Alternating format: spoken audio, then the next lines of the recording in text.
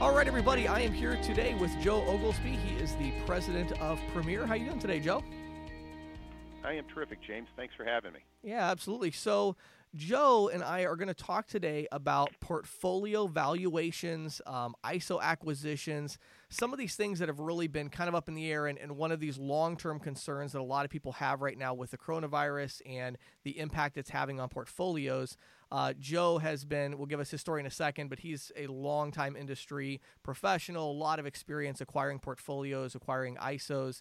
So before we dive into that, though, Joe, I'd love to get a little bit of your backstory to get some context for our listeners. How did you get into this industry? How did you end up at Premier? Good question. Sure, I'd be happy to tell you my history. It's going to show my age, however. Been in this industry about 27 years. Started with a company as a district sales manager covering about 7 states here in the Midwest. They were an ISO based out of Chicago, Illinois. And just really build a 1099 sales channel for them for about 4.5 or so years, 5 years, and then they were acquired. And through that acquisition, it really spurred the initiative for me to move out on my own. So I started Premier back in October of 1998. So we're in our 22nd year as we speak. Wow.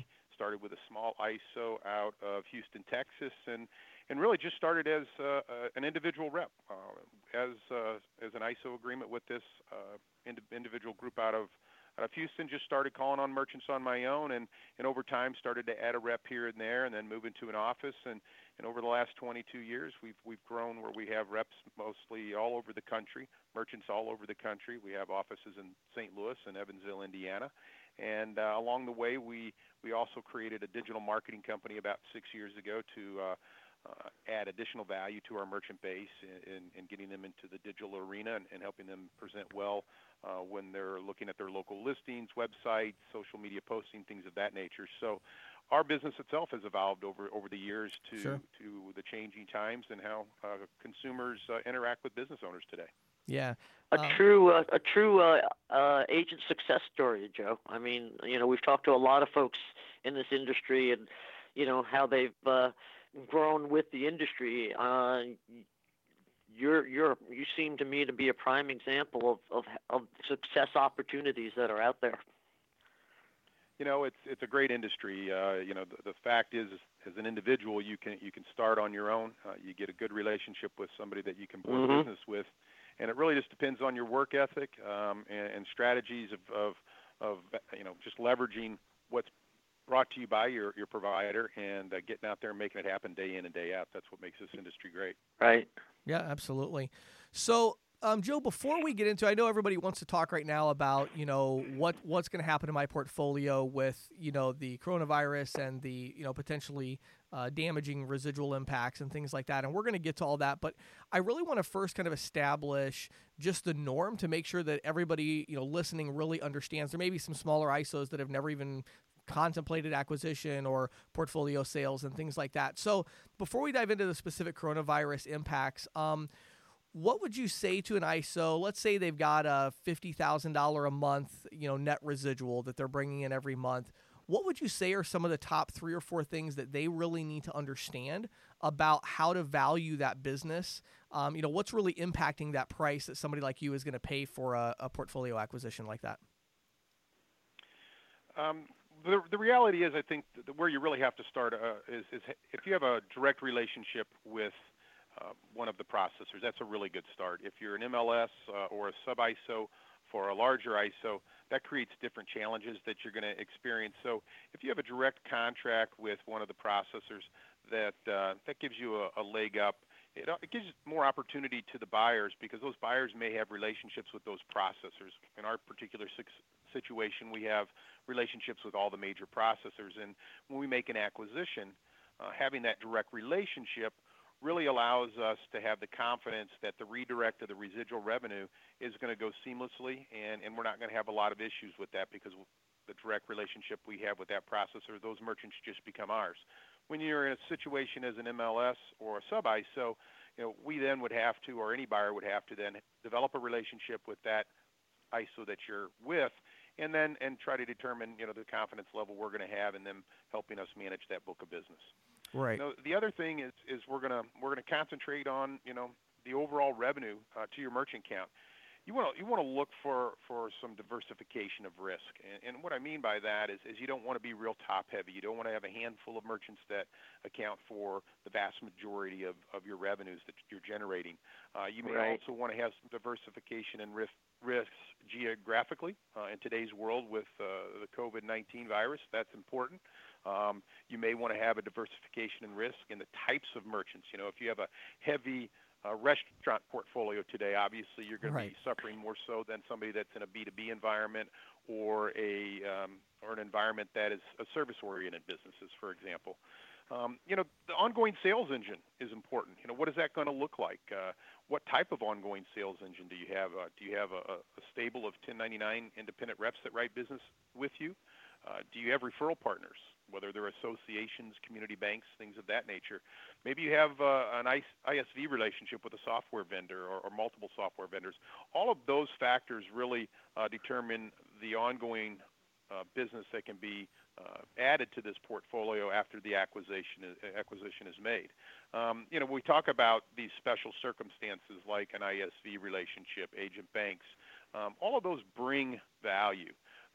If you have the majority of your revenue coming from one big ISV relationship, for example, or a handful of independent reps produce most of your volume, and that's most of your downline you pay.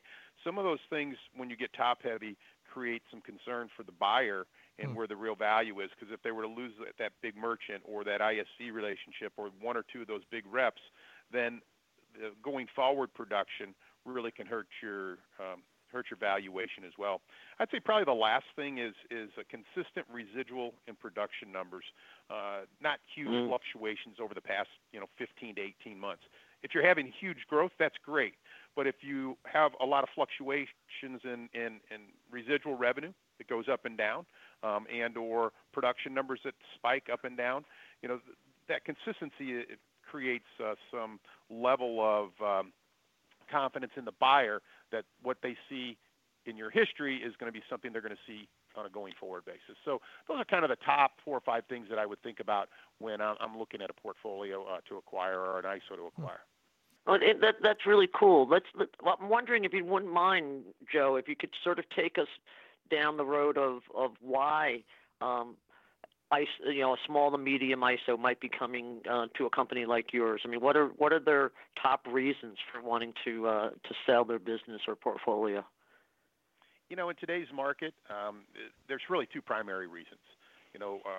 Like myself, there's a lot of industry veterans out there who, in essence, may be aging out of the industry. Individuals have been in the industry 25, 30 years, have built a nice business, but they're simply looking for an exit strategy. Maybe they have this sales channel that's successful, and they don't know what to do with it after the fact.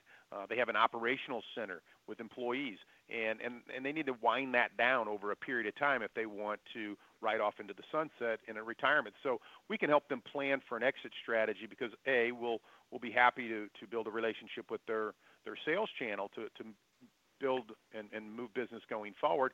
But in addition, we'll help them unwind their operations by moving that all into our operations center. The second reason that we find candidates for acquisition is working capital. They need working capital to grow. Maybe it's an ISO that has a handful of 1099s or has 1 or 2 good referral partners, and they've gotten themselves in a position where they're basically turning the wheel, and they're not really moving forward because they find themselves not having enough capital to market to get other reps. Maybe they don't have enough capital to market into the marketplace because there's a lot of different ways to pick up merchants today, and cold calling is still one of them. But at the end of the day, there's a lot of other strategies. So these individuals are looking for working capital, and in addition to that, they're going to be looking for some help as that goes on. So exit strategy and working capital are really the 2 primary reasons we find acquisition opportunities.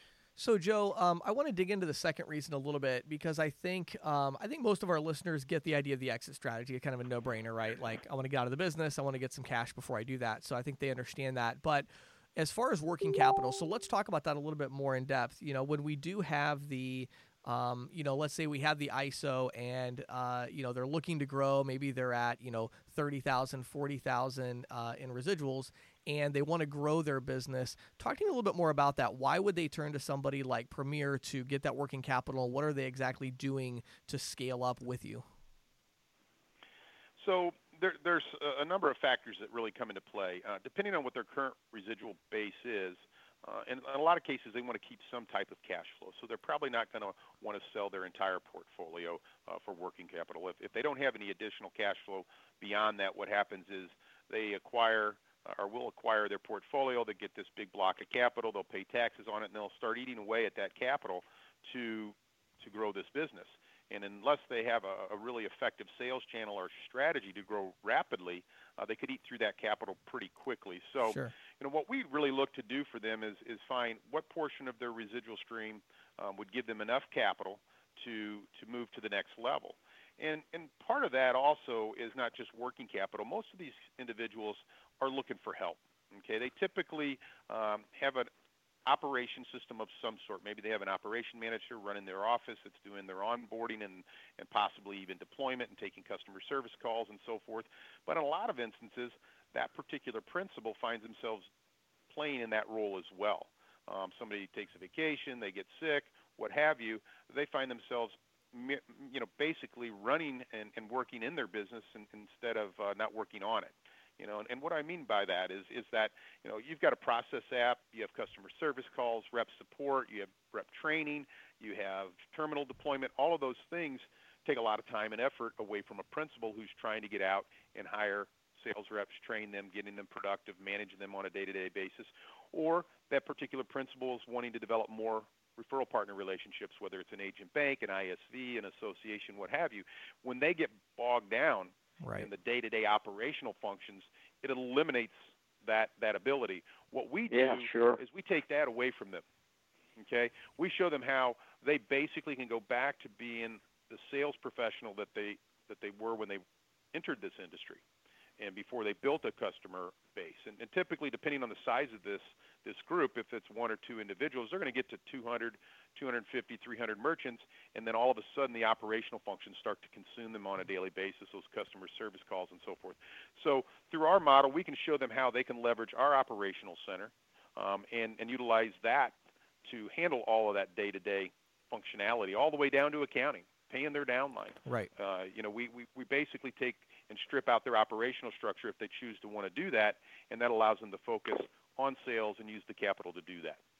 So one thing I want to touch on that you actually mentioned in a previous question here, you mentioned in your response about some of the keys to valuation is actually the sales team itself, or maybe it's not a sales team, maybe it's referral partners, whatever it is, this distribution. That's something that's really overlooked when people talk about portfolio value. A lot of times they look at it as a purely financial transaction of an arbitrage where you're trying to get the right multiple for the right residual. But, there's also this idea of, okay, but we have a sales team that's selling 30, 40, 100 deals a month. Joe, can you talk a little bit about that and what impact does that have on the actual, final acquisition price or portfolio acquisition cost? That's a great question, James. It has a lot of value, quite frankly. The models that we build, we not only look at attrition in our financial models that we build when we analyze the portfolio, the static piece of that portfolio. We also build into our model what new growth is going to look like. Even after rev sharing with the sales channel, what we're going to do is we're going to look at what kind of additional capital month in and month out are we going to see coming in from the new business that goes forward. In a lot of cases, if the portfolio is not big and the sales engine is growing, that has the ability to bring more value to the acquisition than the actual static portfolio does right out of the gate. It really also kind of depends on the buyer's expertise, what their ecosystem looks like. Are they a 1099 shop primarily? Right. Does the buyer primarily have a sales channel that works through referral partners like agent banks and associations and ISCs, as we spoke about? Their relationship with their current sales environment also needs to kind of match up in a lot of cases with what the seller looks like as well.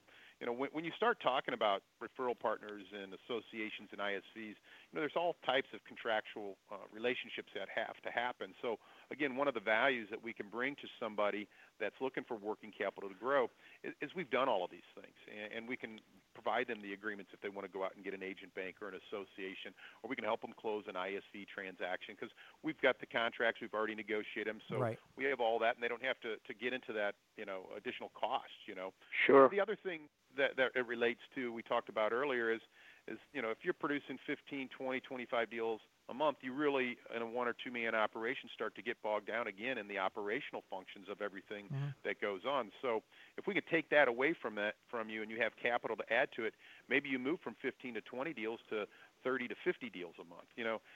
At this industry at times can be a really lonely world out there for a 1, 2, 3, 4 person ISO because you're really not aligned with anybody. You're aligned with a processor. Right. Through the consolidations that we've seen today in our industry, the processors are looking at those smaller ISO operations, and they look at them as a burden more so than they look at them as value. You're right. And I think what some of these smaller ISOs are going to experience is they're going to have to align themselves with a bigger partner to have a better voice.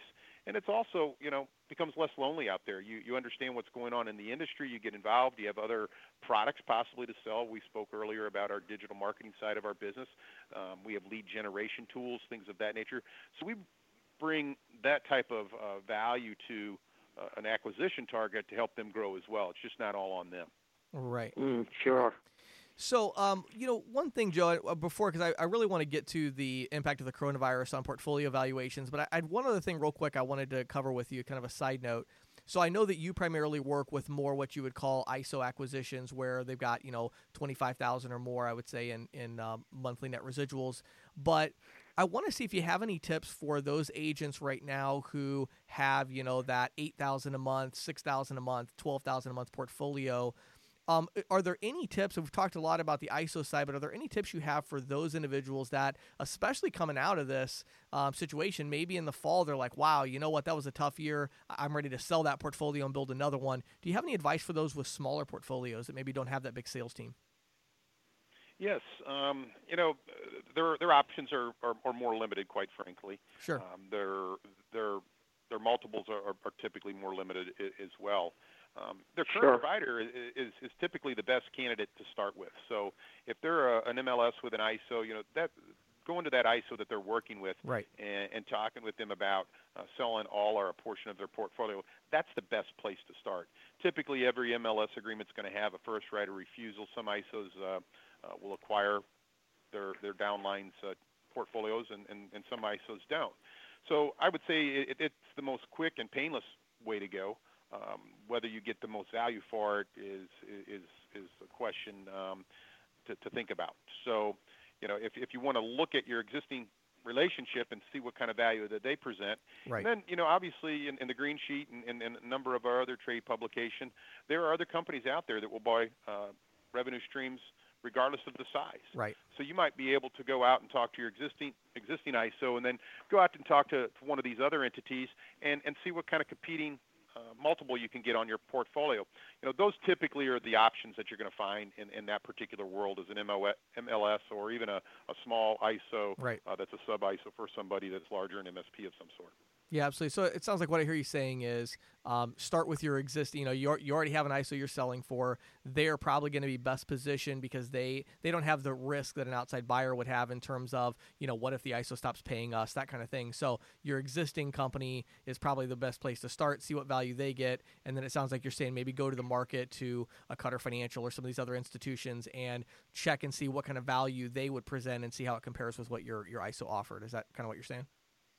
Yeah, that's spot on, actually, right? That's spot on. The reality for the provider that you have today that you're boarding business with, they also know the history of that portfolio. Right. They can go into their own system and look at, do you have one or two accounts that are running most of the residual revenue to that particular portfolio? Right. Is it spread out? Is it diversified, as we talked about? They have all that history right, on those merchants for however long they've been there, so they have the clearest view of what that portfolio looks like and the value it has. Sure. Okay, so we've talked about, I think everybody now listening hopefully has more of a clear picture of what we're talking about, portfolio acquisition, ISO acquisition. So let's go ahead and pivot, Joe, and let's talk about the coronavirus and the situation that we face. So as somebody that is, actively acquiring ISOs, acquiring larger portfolios, What are your thoughts? What's going on with this? How's this going to affect the portfolio valuations going forward? That's a great question, and I don't know that I have a great answer. I have Sure. what I would consider my view and my outlook. Currently, we're in St. Louis and in Indiana, and both of our states are in a stay-in-place environment until Right. the latter part of April. I think April 24th is where we're stuck at. So a lot of businesses in our area are, frankly, just shut down. Right. So I think a big part of this will determine how long does this stay in place and these businesses being closed. Is it going to be 1 month through April and then everybody start opening back up? Is it going to be April and May, June? The Right. fact is that if it runs out too long, the reality is some of these businesses will never come back. So to go back, and what we typically do and anybody does in acquiring a portfolio is you typically look at the last 12, 15 to 18 months of residual data. And we have various benchmarks that we push that data up against in our portfolio to determine margin, Right. the things that there's many factors there. So some of those things really just go out the window. I mean, you're going to look at the last 2 to 3 months, Right. and the reality is you don't know what's going to be there. So I think what's going to invariably happen is determining how long is this going to last. So, for example, we monitor our processing volume, and for the month of March, with a handful of days left in the month of March, we're down about 15% in volume. Right. 15 or 50? I'm sorry. 15. 15. Okay. We're currently down 15% in processing volume. However, that's really not going to speak to the actual loss percentage-wise in residual revenue because, let's face it, restaurants, they're all closed. Well, those typically are small margin merchants. They may have large processing volume, but they're highly competitive and they're small margin. Our B2B accounts that are still processing significantly, maybe we have them in a level 3 program, what have you, those are some larger volume Right. and larger margins. So I would anticipate projecting that we might be down in March by about 4% in revenue.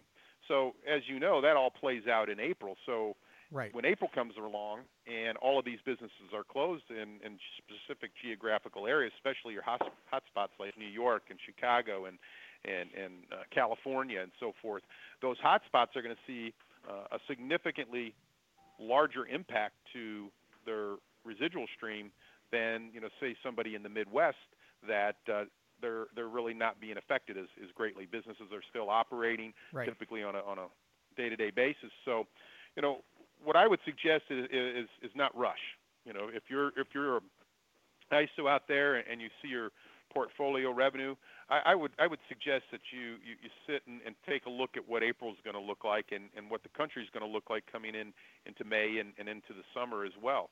And what you might end up having to do if you're looking for capital to grow, maybe this puts you behind the 8 ball, but you still want to keep going.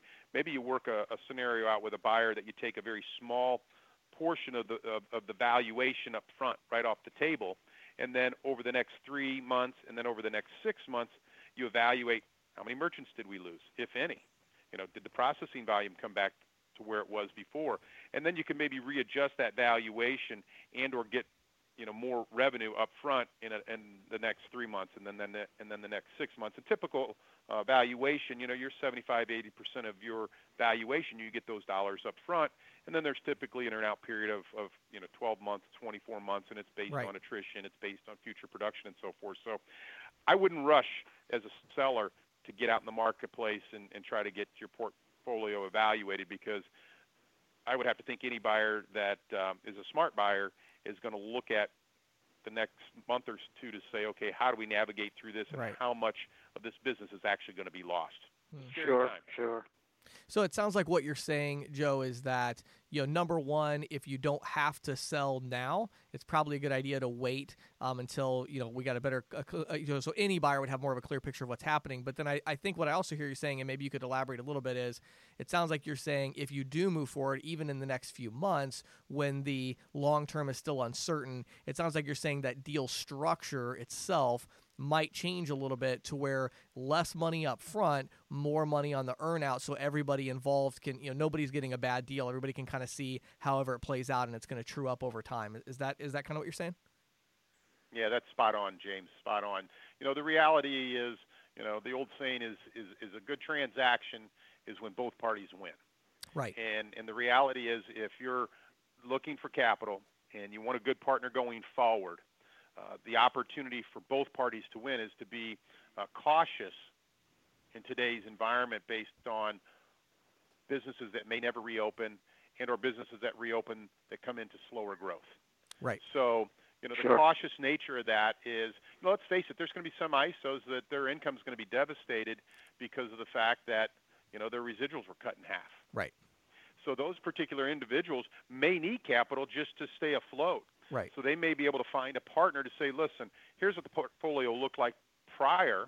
Right. Here's where it could be in 3 months or 6 months once we get through this pandemic and things get back to normal. They need to be comfortable with the partner that they're going to go with that can provide them some capital now, a lower percentage of the overall valuation. Right. And then, the next big payment could be in 3 months. Right. We could see things happening where things get turned around in May and June, and boom, 3-4 months down the road, you can get that other big portion and then earn the rest out over a 12 to 24-month period. Having the ability to be active and producing for that new partner that just bought your portfolio, that's going to bring a lot of value to the transaction as well. Yeah, absolutely. Sure. Absolutely. So, Joe, this has been so helpful. It's such good information. I think a lot of people, listening to this are going, okay, like take a breath, things are going to get back to normal at some point and, whatever normal is going to look like and all that. So such good information. Joe, I'd love for you to tell our listeners, a little bit more specifically about Premier. What types of ISOs are you looking to acquire so that maybe there are some ISOs out there that say, hey, I fit that criteria and maybe now's not the best time, but I'd like to start that relationship. Can you give them a little bit more context of exactly what types of ISOs you look to work with? Sure. Thanks for asking that question. We typically start with looking for an opportunity that is within the processing networks that we currently have relationships with. First Data, Global TSYS now, WorldPay, Vantiv, those three processing entities, and again they change names all the time, as we know. But those three entities, we have great relationships, and we're boarding business on all of those platforms today. So finding an ISO out there that is working with one of those directly makes the transaction a lot easier, a lot quicker, a lot more seamless because we know how to interact with those particular processors. That's typically step number one for us. Step number two is on the low end, we would look at an ISO that maybe has $25,000 a month in net residual revenue as a starting point. We typically would go up to $250,000 a month in net residual revenue. That's kind of our sweet spot. What I typically find is that $25,000 to $100,000, $125,000 a month is somebody that's looking for working capital, wants to be a partner with us going forward, loves all the other stuff we can do operationally, digitally, and that sort of thing, and become a good partner growing forward. Once you start getting north of that 125, those are typically the individuals that are looking for an exit strategy. Sure. They have a sales channel that we can absorb, and they're just looking to get out of the business. So those are kind of the two, worlds that we look at, and from 25,000 to 250,000 a month in net residuals. That's kind of the sweet spot we live in. Sure. So if somebody listening right now fits that criteria, Joe, and they want to reach out and establish that relationship right now as things are kind of crazy, where would you send them? How would they reach out to you? They certainly could call my office at 636-207-9000. They can reach me via email at joe.oglesby@ppsstl.com. Again, Joe Oglesby. I'm on LinkedIn. They can reach out to me through LinkedIn as well. So those are a number of ways that they can communicate directly to me. Awesome. Joe, thank you so much for your time today. I know this is a hot topic on a lot of people's minds right now, what's happening with portfolio valuation. So I appreciate you sharing your experience and insights with our audience today.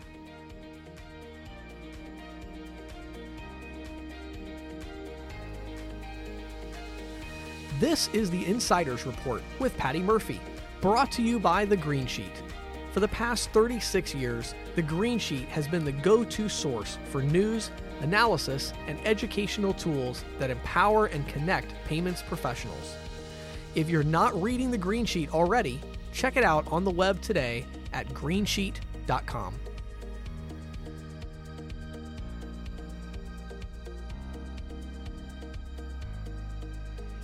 Okay, well, James, continuing with our special coverage in this time of coronavirus, I wanted to start out today with a couple of data points on restaurants, which, of course, we know has been a really seriously impacted sector.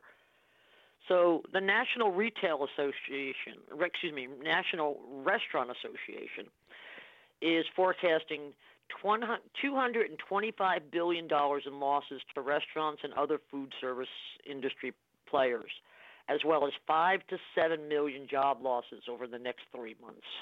Wow. Yeah. Wow. That's a lot. And then the data analytics firm NPD Group reports that total restaurant transaction volume was down 8% the week of March, the week ending March 15th, compared to the same week in 2019. Full-service restaurants took the biggest hit, between 20 and 25%. QSR saw a 7% decline in transaction. And since that data, we're recording this today on the 25th, right. I'm sure that data I was about to say, it's going to be probably cratered exactly. out from It's there. even worse. Yeah. Here's another one from Open Table. They support a network of about 60,000 restaurant clients. Right. They're seeing steep declines in year-over-year seated diners, whopping 100% drop as of March 21st. Wow. Yeah, that's really incredible. And that's, when you think about it, James, that's not even with all states in closing down restaurants.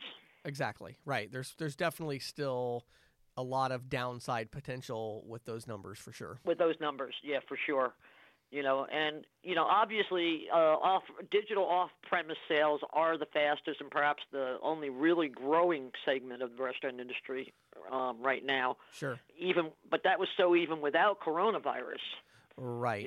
Right. I was looking at a research note from William Blair, which was put out last year, and it projected digital off-premise restaurant sales to grow at a compound annual rate of 25%, rising from over $25 billion in 2018 to $62 billion by 2022. Wow. Like I said, that was last year, and that same report suggested dine-in revenues will fall from 59% of total restaurant sales to just about 44% in 2022. Right. And again, all of this data was before coronavirus struck. Right. Wow. And I realize that you did you took on the topic of online restaurant ordering in a special interview last week, I believe, right, with Dave Humphrey at Bright Payments. Right. I wanted to hone in a little bit on this again in my insider's report. Much of the growth to date in online ordering has been driven by third-party delivery services like DoorDash, Grubhub, Uber Eats. Right. And obviously social distancing and shelter-in-place dictates around coronavirus are going to drive even more growth. But many of the national food delivery services don't extend to rural areas. I mean, where I live in rural Maryland, Right. for example, I'm way outside the delivery area for any of the national services or even local restaurants. Really? Yeah. In fact, I'm actually kind of surprised by that. And I'm about 12 miles from town. Huh. And I was quite surprised a couple weeks ago. Somebody knocked on the door, which nobody knocks on the door when you're Right. out here in the country. Right. Somebody knocks on the door. I go to the door, and there's a pizza guy there. I'm like, "You people deliver out here?" Well, it's a $30 minimum. I'm like, right. heck, I'll do that. But this wasn't my pizza. It's the people next door. Right. But he went to the wrong house. I was like ecstatic. I went over and said, "How did you get them to come out here?" She's like, "Oh, I've been begging them for years." Wow. Well, you know what? It's funny you bring that up. So, I live obviously out in the country as well, in rural central Pennsylvania here. And for the longest time, I would check Uber Eats and DoorDash and Right. Grubhub. As I do. Right. And both DoorDash and Uber Eats, they had the map that showed their service area. It literally ended on the intersection before the street that goes to my house. Right? And it was like, oh my word, it was so frustrating. And then, the reason I was surprised you don't have it is, now I do have Uber Eats and DoorDash, which I use, honestly all the time. Right. And so, so I'm a little surprised, but yeah, I mean, it is true that they don't have the kind of coverage that you would really expect at this point. I mean, to me, it's like just have an upcharge for the longer delivery. I mean, I don't really see what the problem is. I mean, with this pizza joint that I delivered, they're like, look, it's gonna, you got to charge. We got to charge you. You got to pay by at least $30 worth. Right. And it will take us a half an hour to get there. I'm like, I don't care. Exactly. Right. Like, hey, I just want my food, so I just want some pizza, Sure. and Sure. And so yeah, like you. I mean, I've been checking DoorDash and those other ones every week, and they don't come within about 5 miles of my place. So Right.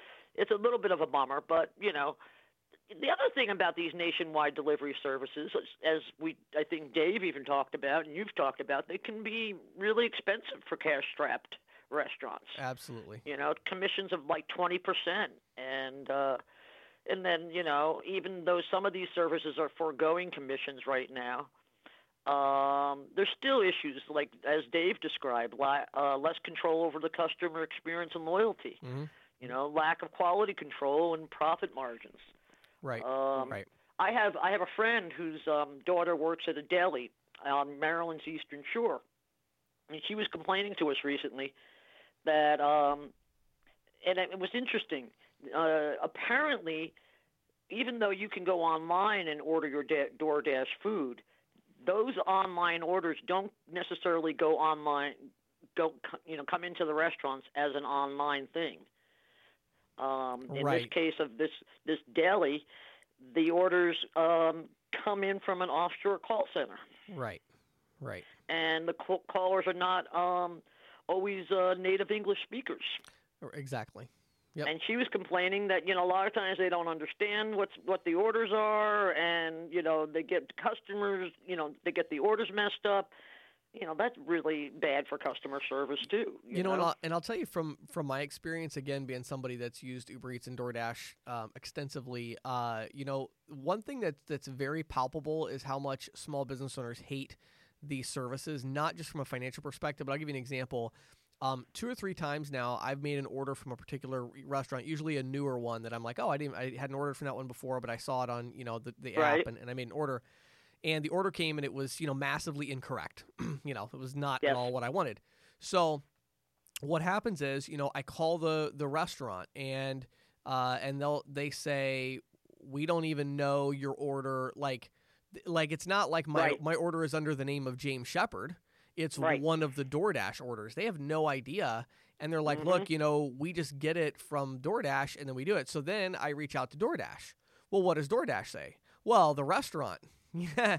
So as a result, as a consumer, because of this lack of control of the experience, you really do get stuck in the middle. And it's just a terrible experience for everybody involved because these small businesses are like, we really want to provide you a good experience, but we had the Uber driver confirm your order when they came in. They looked in the bag. They made sure everything was there. And all we have is the data they give us. And so the problem is it becomes kind of a finger pointing exercise that's just frustrating for the consumer.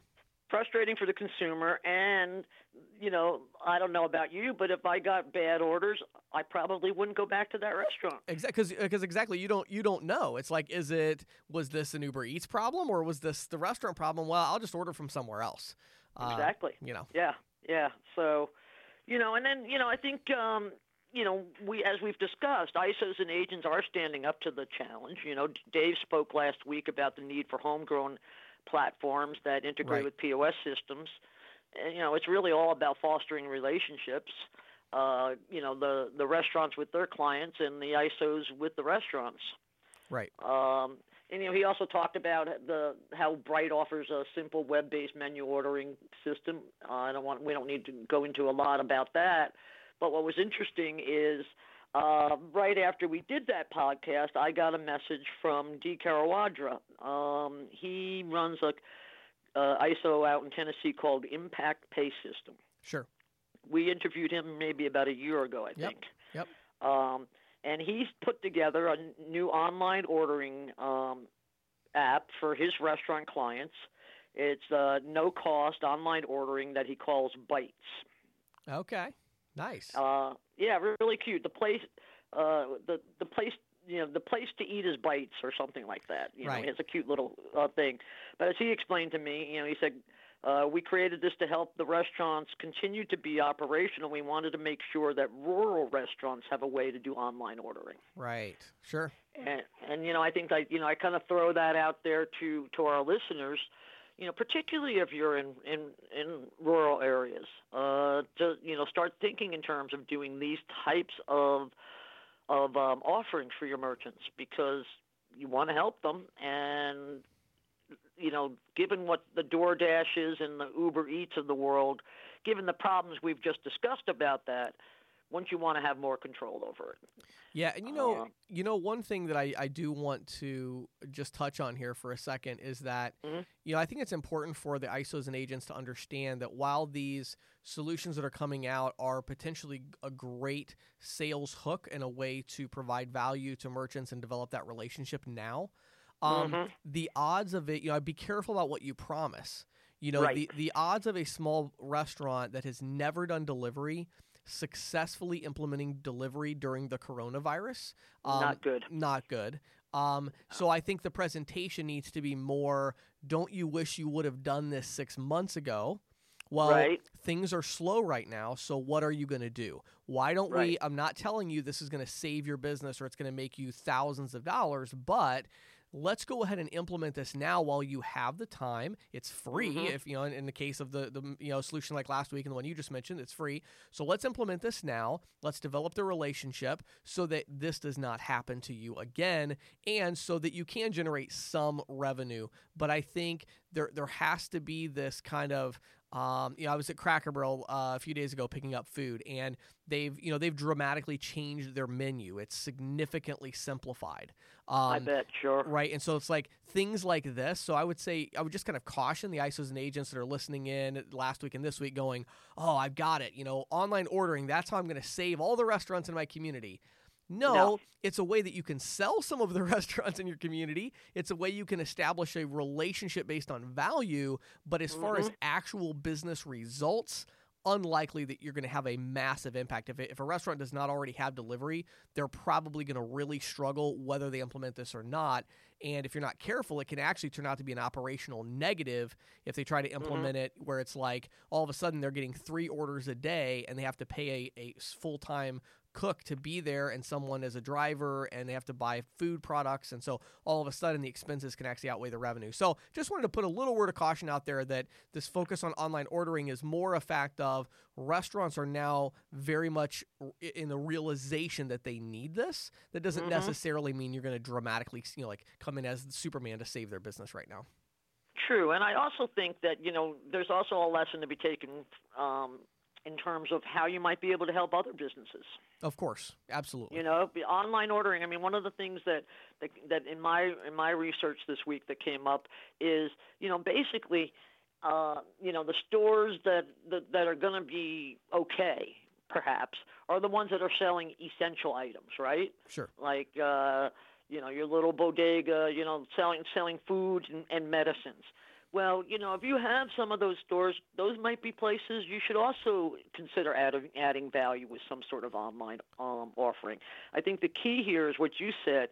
It's about, helping to deliver more value.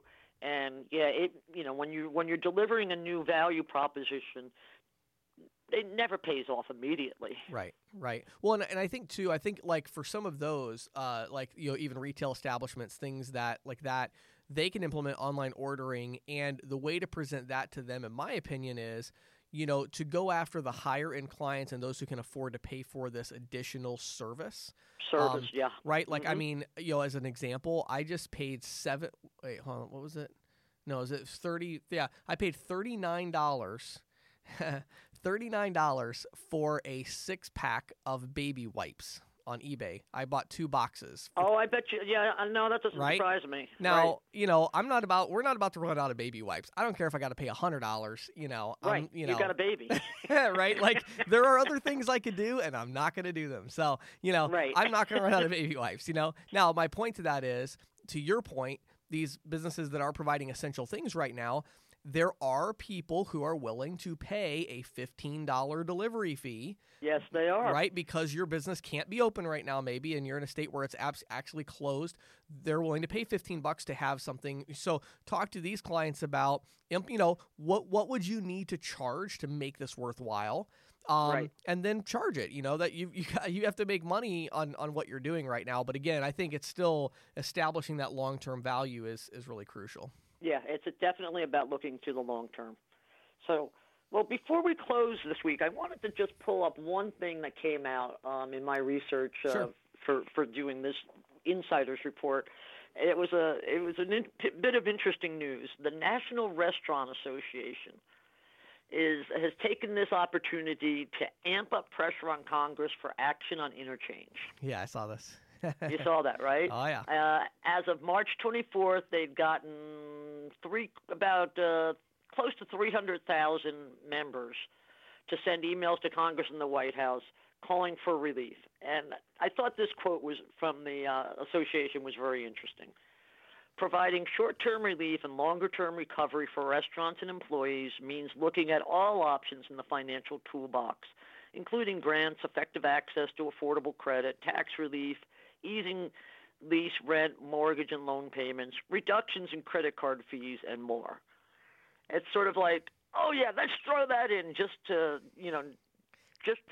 keep it alive, Yeah.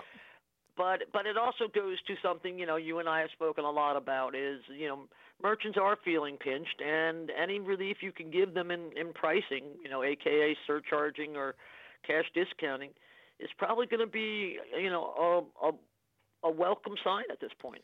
Yeah, and I think it's one of the things that, again, as you're talking to restaurant, merchants right now, bringing that up and saying, the cost of payments has gotten so high that the Restaurant Association is actually trying to they're putting that in with their list of mortgage payments, or it's like this is a big expense. This is huge, and it really is interesting when you think about how slim the margins are at most restaurants. I mean, what expense does a restaurant, other than credit card processing, what other expense is there that a restaurant has to pay a percentage of every single order? I mean, other than food, the cost of goods sold, other than their actual ingredients. I mean, there's not much else you look at. So I think credit card processing is definitely going to be on that hit list of thing. And the other point out too, Patty, I'm interested to hear your thoughts on this.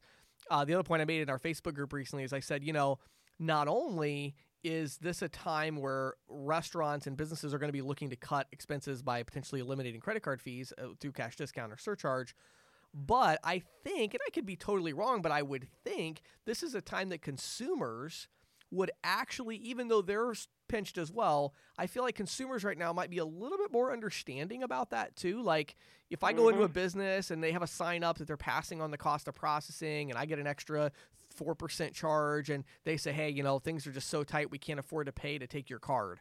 If you want to pay cash, go for it. Like as a consumer right now, I'm going to be like, okay, I get it. I don't know. I think actually it's interesting you brought that up because I was going to bring up this very same thought. You talk about you're willing to pay $39 for the baby wipes, right? Right. I mean, because there's a cost of doing business.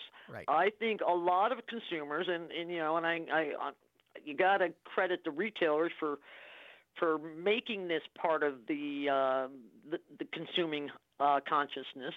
Is a lot of consumers realize it costs merchants money to accept our cards. Right. And if I'm willing to order $30 worth of pizza because it'll be delivered to me because it's convenient, yep, I'm also willing to pay a little bit more for that convenience of you taking my credit card. And I've talked to a lot of people about this, and a lot of my friends are very concerned about restaurants right now. Right.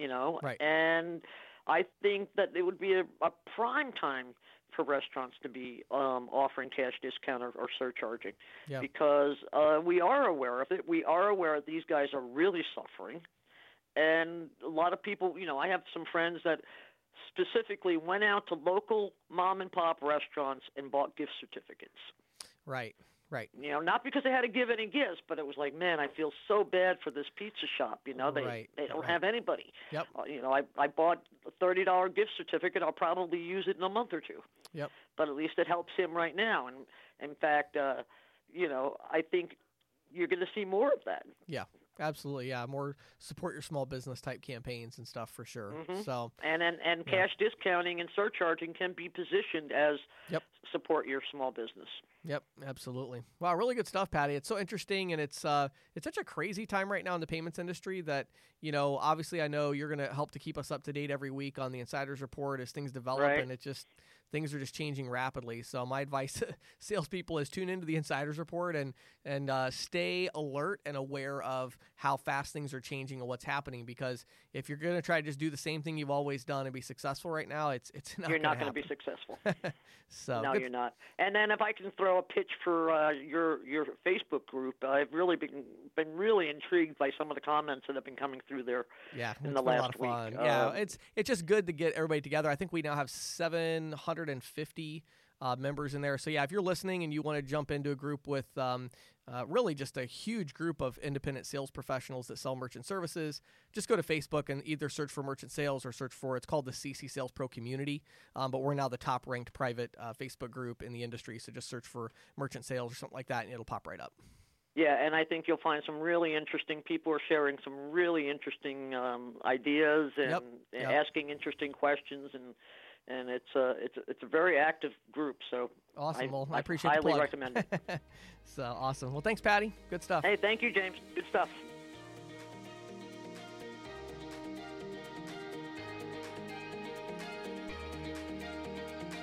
This is Questions from the Field, brought to you by InstantQuoteTool.com. With over 30 training courses covering everything from sales objections to statement analysis, ISOs are using our learning management system to help new agents understand the industry and how to sell merchant services. Industry veterans love our courses because we dive deeper into concepts such as interchange and explore new industry trends like cash discounting, NFC, and the resurgence of American Express with the OptBlue program. Put all of these training courses together with the leading proposal creation tool for merchant services agents in the field, and we believe our branded ISO solution and individual user package is a must-have. Visit InstantQuoteTool.com today or email support@InstantQuoteTool.com to learn more. So today on Questions from the Field, a special episode here, a special segment. I want to talk, Patty, about phone sales, and specifically I want to help people who are currently selling face-to-face who are now stuck in the situation. You know? Yeah, I think that's a great idea. Shoot away. They've got to switch what they're doing. And so what my goal here, because, you know, phone sales is such a big topic. Ironically, right now I'm recording a new course on this. It's going to be multiple hours. I'm writing an ebook. So I'm doing a bunch of stuff to help with this. But, you know, I'm like, okay, what can I say in 10 minutes? You know? Right. And what I want to do is I just want to dispel a few kind of common myths and give you a little bit of direction as a sales representative of, you know, what do I do on the phone? So I want to give you a couple of tips. So tip number one is as you're designing your strategy of like, what am I going to, you know, okay, I'm going to get on the phone and do what? Who am I going to call? What am I going to say? The first thing you need to understand is that unlike going out in the field face-to-face, where there is a big advantage to going into every business because you just can walk into every business, it's a lot more efficient. Right. It's not any more efficient, and it's actually a really bad idea when you're on the phone prospecting to do that. When you're on the phone prospecting, you've got to focus on one specific vertical at a time, right? Simply because why would you not do that? Like, you know, there's 87 pizza shops in your area and there's 46 hair salons. Like, why wouldn't you just call those one after another? Because it doesn't take any extra time to do that. You don't have to walk to the business. You're just on the phone. So number one, focus. And when I say that, I mean focus on a specific vertical and think through what your value proposition is going to be to that specific business type. So we talked on this episode about restaurants, calling them about cash discounting or calling them about online ordering. I would choose one. Okay. Right. When you're on the phone, it's not the same. When you're face to face, you just kind of shooting the breeze because they can't hang up on you. When you're on the phone, people can hang up on you. So you have to be very laser focused. You're trying to get interest in one thing, one specific thing. So be very focused. So that's number one. Tip number one is focus on a specific vertical, both who you're calling and also the value proposition that you're going to put in place. Can I ask you, can I interject a real quick question here? Because I hear what you're saying. Now, what about focusing this week on pizza parlors and next week on nail salons? Absolutely. Or is that diverting your attention too much? No, I think that's fine. But the only thing I will say is, as we get into the rest of this, the problem is there is some planning time. It might literally take you 2 days to get ready to do this for one vertical, right? Okay. So there is a switching cost just because you have to make a new script, you have to test the script. It might take you a little while to get good at it. But the other thing is it depends on how far you want to go geographically. Like you might run out of pizza shops to call within 3 days. Right. So then you got to switch, So there's a balance there, but there's definitely a switching cost, just not because you're losing focus, but because you have to plan a new value proposition and so forth. And you might have to you have to find a new Clover app that you're going to use, or you might have to get a new POS solution you're going to offer, so there's different things like that, as far as the switching cost. Good question though. Okay. Okay. So once you know who you're going to sell and you know what you're going to sell, now you have to plan what you're going to say. Okay. And I'm just going to give you some really quick tips. You might have to listen to this a few times because I'm trying to get a lot of information in quickly.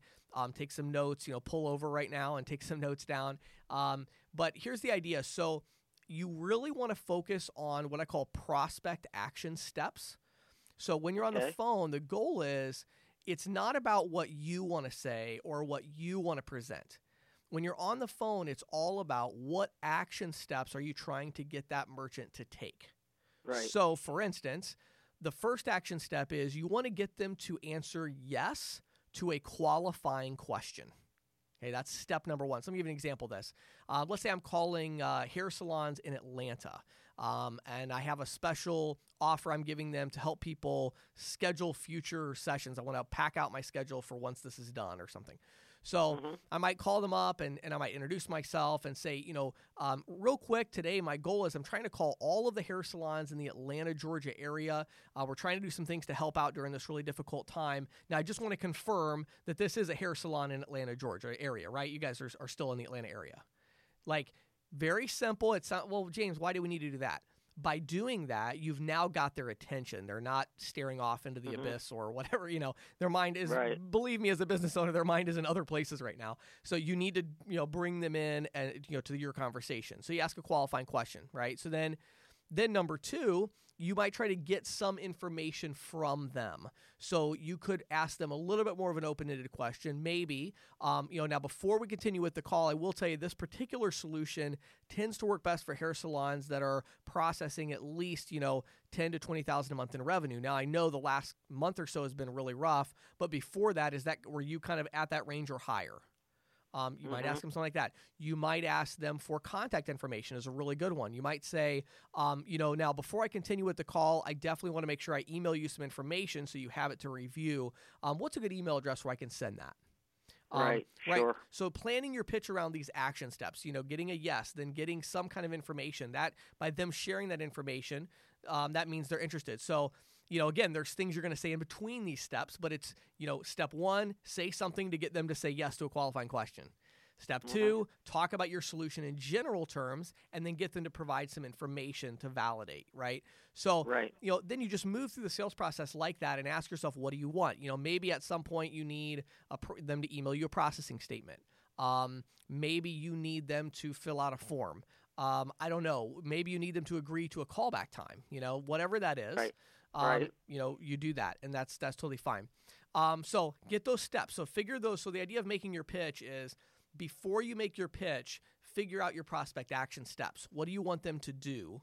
Because one thing you'll find is when you're on the phone, people will say almost anything. It's not hard. It's not hard to get a yes on the phone. I mean, if you're good at sales, especially you're like face to face, you're like, oh, I'm an amazing salesperson. Okay, you're going to get a lot of people to tell you yes on the phone. That doesn't mean they're going to buy anything from you. That doesn't mean they're going to fill out the agreement. They'll say yes though.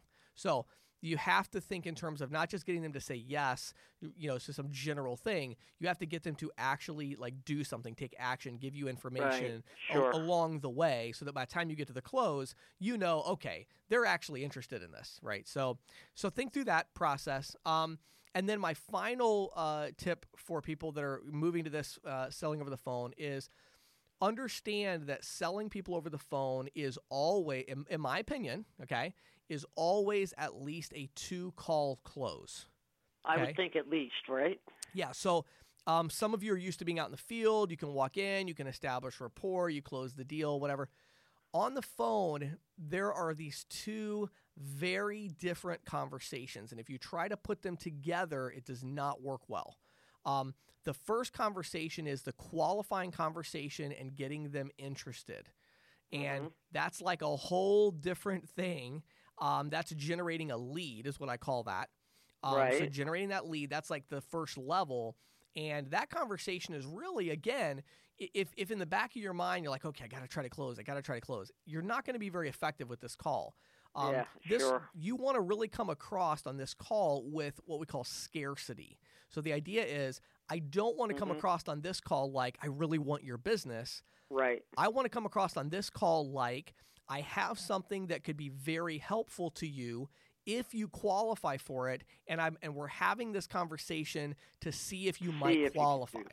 Right. I'm not trying to like, let's just close it. No. Like I don't even, people, it's funny. Like when you're in that mindset, you say things differently. When people say, well, that sounds really interesting, how does it work? And you're like, oh, I'll tell you how it works. Well, what we do, and you're tempted, don't do that. That's not the purpose of the call. When they say, well, that sounds really interesting, how does it work? Well, I don't want to take too much of your time today. I'm definitely interested in setting up a future call with you here in the next day or two to really dive into more detail. I just need to right now make sure that I don't want to take any more of your time until we know for sure you qualify for the program, because a lot of businesses don't qualify. So let me ask you this question, and you get right back to qualifying. And so it's kind of like, opposite of what a lot of salespeople are used to doing.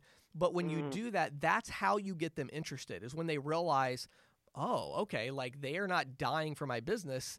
This is something that, so it's like you want to be very assumptive about the fact that it's a given that if you qualify for this, you definitely want to do it. It's a no-brainer. I'm going to eliminate your processing fees, or I'm going to give you a free point of sale system, or I'm going to give you a free online ordering system, or I'm going to dramatically reduce the cost of processing.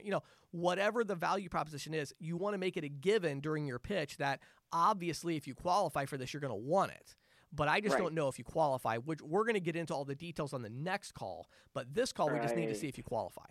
So you want to split it up. Then once they are qualified, then you send them an email, whatever kind of follow-up, and you set up that next appointment time. Make it seem like you're busy. So would it work? So I know this is a time where people want to get things done quickly. I'd love to talk to you about this tomorrow. I do have 2 different time slots left available right now. I could talk to you at 10 a.m. Eastern, or I could talk to you at 2:15 p.m. Eastern, whether that's a demo, whether that's, going over the information I just emailed you, whatever it is, have your rationale for the follow-up and then schedule the follow-up. Then when you get on the follow-up, now it's totally different. Now we're assumptive and now we're selling. So now we're going to pick up the phone. They answer and say, hey, how you doing today, Susan? Boy, it's so great talking with you yesterday. I've got great news for you. After everything you said, we went ahead and did a little more research on your business. You definitely qualify for the program. I'm really excited about it. So I want to make sure I explain everything to you and answer any questions before we move forward and make sure everything's good on your side. And now you go in. So now in their mind, they're like, I won, I can buy from this person. Sure. Yes. And now you go in and you do your presentation. And again, in a very assumptive way, turning everything as a question, even if they start to have objections. Well, I don't know about that. And everything. Yeah, well, that's such a great question. So let me explain a little bit further before we move forward, but keep it very assumptive. So, so there's my tips as far as transitioning over to the phone. It is very different, but I will tell you that during this time, it's something that you can really leverage to your advantage, both to service the community, but also, of course, to make some sales and make some money. Businesses are still buying things right now, and so you can really kind of leverage that to your advantage. And I will tell you the other advantage you have is, you're not tone deaf to what's happening. If they're getting calls from a overseas call center or a group of unskilled telemarketers right now, they're probably very offended that they've received this unsolicited call during this time. So yeah. you being, as a sales professional, you can of course be sensitive to that. And of course you're going to have some very minimal small talk at the beginning about that, like, boy, I tell you, it's such a crazy time. I was actually planning this week to get out to all the hair salons in Atlanta, and now, of course, I can't do that. And so I just thought I'd reach out to you on the phone. All of a sudden, it's very clear you're local. It's very clear you're aware of what's happening.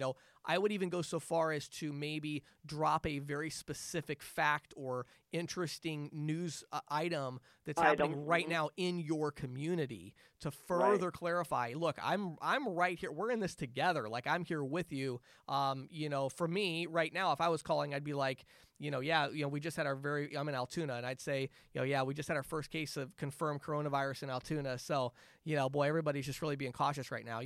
Just saying that, they're like, oh, okay, this guy lives in Altoona, so, sure. So things like that, you can be sensitive to that, and you can leverage that, again, not just to profiteer off of all of this, but to legitimately, find programs that are going to help business owners and reach out and offer those. So there you go. And especially to help business owners in your own community. Absolutely.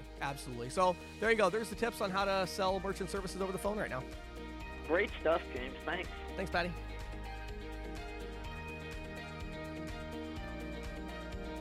Thank you for listening to the Merchant Sales Podcast.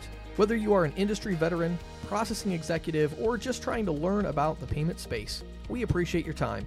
The Merchant Sales Podcast is a joint production from Greensheet.com and ccsalespro.com. We hope you will tune in next week for more information and tips on building your merchant services business.